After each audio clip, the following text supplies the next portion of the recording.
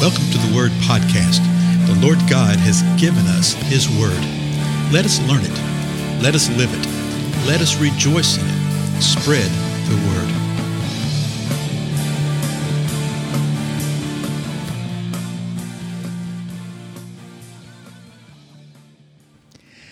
Blessings, everybody. This is Dale. Thank you for joining with me on the Word Podcast. You know, in our previous episode, we looked at Mark 15, verse 39, where the centurion, who was standing right in front of Jesus, remember that, saw the way that he breathed his last. This centurion said, "Truly this man was the Son of God." Still think there's a lot of stuff there for us to reflect upon and think upon. Let's press on.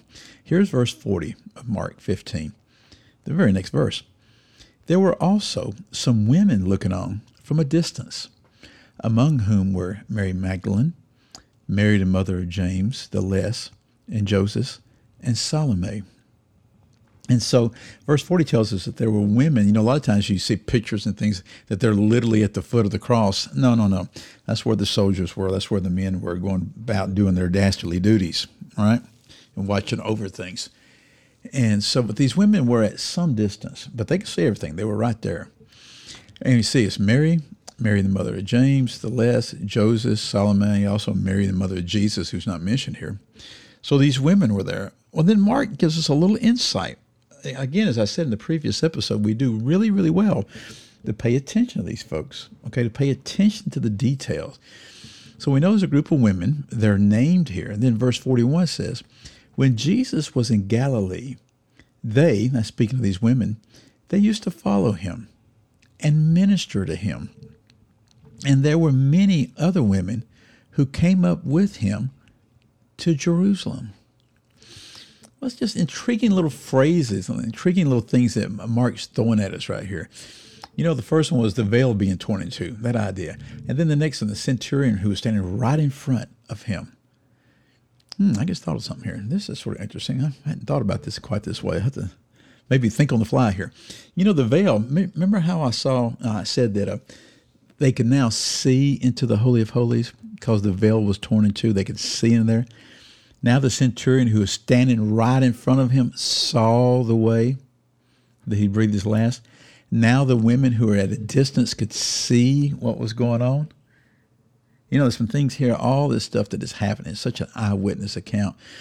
But not only these women, when Jesus was in Galilee, in other words, when he was going about proclaiming the kingdom of God, they were the ones that ministered to him. Now, what does it mean, minister to him? You know, when we hear that word right there in our society, we automatically think of someone in some position, and it couldn't be further from the truth, okay? This word is used a number of ways. Diakonia, that's where we get the idea of a deacon, okay? But it means that they took care, they supported, they served him. In the context of Jesus and these women and everything we see in the scripture, they were the ones that supported him financially. Isn't that interesting? Yeah, they were the ones that supported Jesus and the other 12 disciples, the other 12 apostles. They supported them. And then it says this, there were many other women who came up with him to Jerusalem. So when you read the gospel, particularly John, you see that Jesus had set his face for Jerusalem. And a large portion of each one of the gospels, the things that are occurring while Jesus is making his way to Jerusalem. So while he's on his way to Jerusalem, these women were with him and were joining him. And so there were a large group of disciples all around Jesus. Now, verse 42, we press on, it says this, "When evening had already come, because it was the preparation day, that is, the day before the Sabbath, Joseph of Arimathea came, a prominent member of the council, who himself was waiting for the kingdom of God. And he gathered up courage and went in before Pilate and asked for the body of Jesus." So verse 42 and 43 right there are all one sentence. I want to go back to 42 and look at this sort of closely. You notice what it said. When evening had already come, because it was the day of preparation, that is, the day before the Sabbath. What is the day of preparation? Yeah, we've talked about that a good bit before, right? What are they preparing for? Well, when you read the other gospel accounts, you find out that even the religious rulers, when they were accusing Jesus, they didn't want to go into where Pilate was because the next day was going to be the Feast of Passover, and they didn't want to make themselves unclean. The day of preparation, this evening right here, is the time right before the sun sets.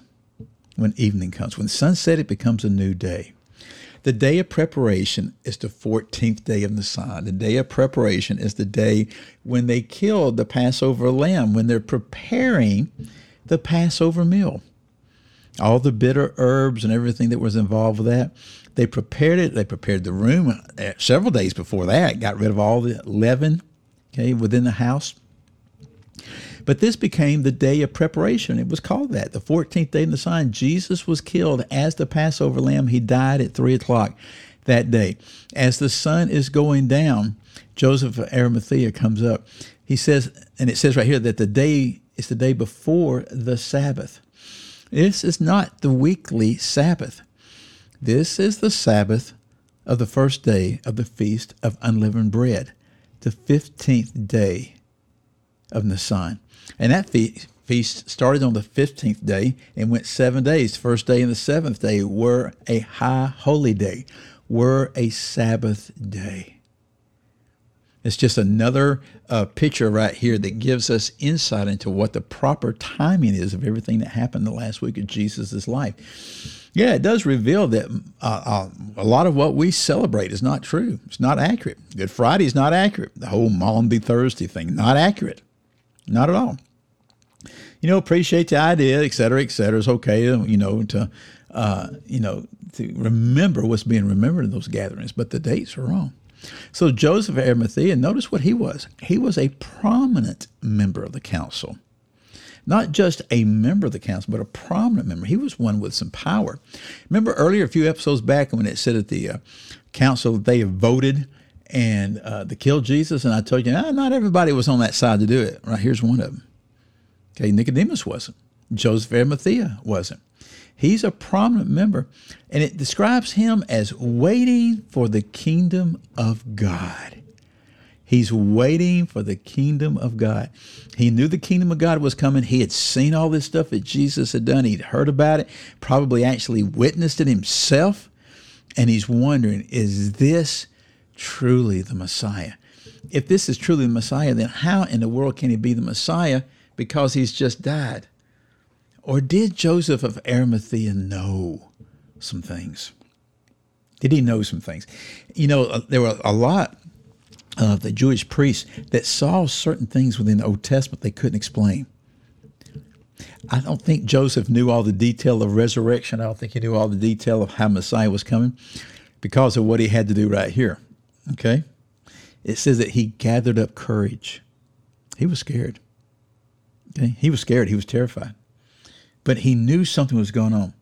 And he felt like he was supposed to go and ask for the body of Jesus. Well, who do you go to ask for the body of Jesus? He gathered up courage and went in before Pilate.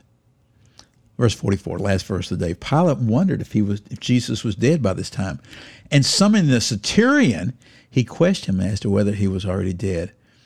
I'm assuming that it's the same centurion.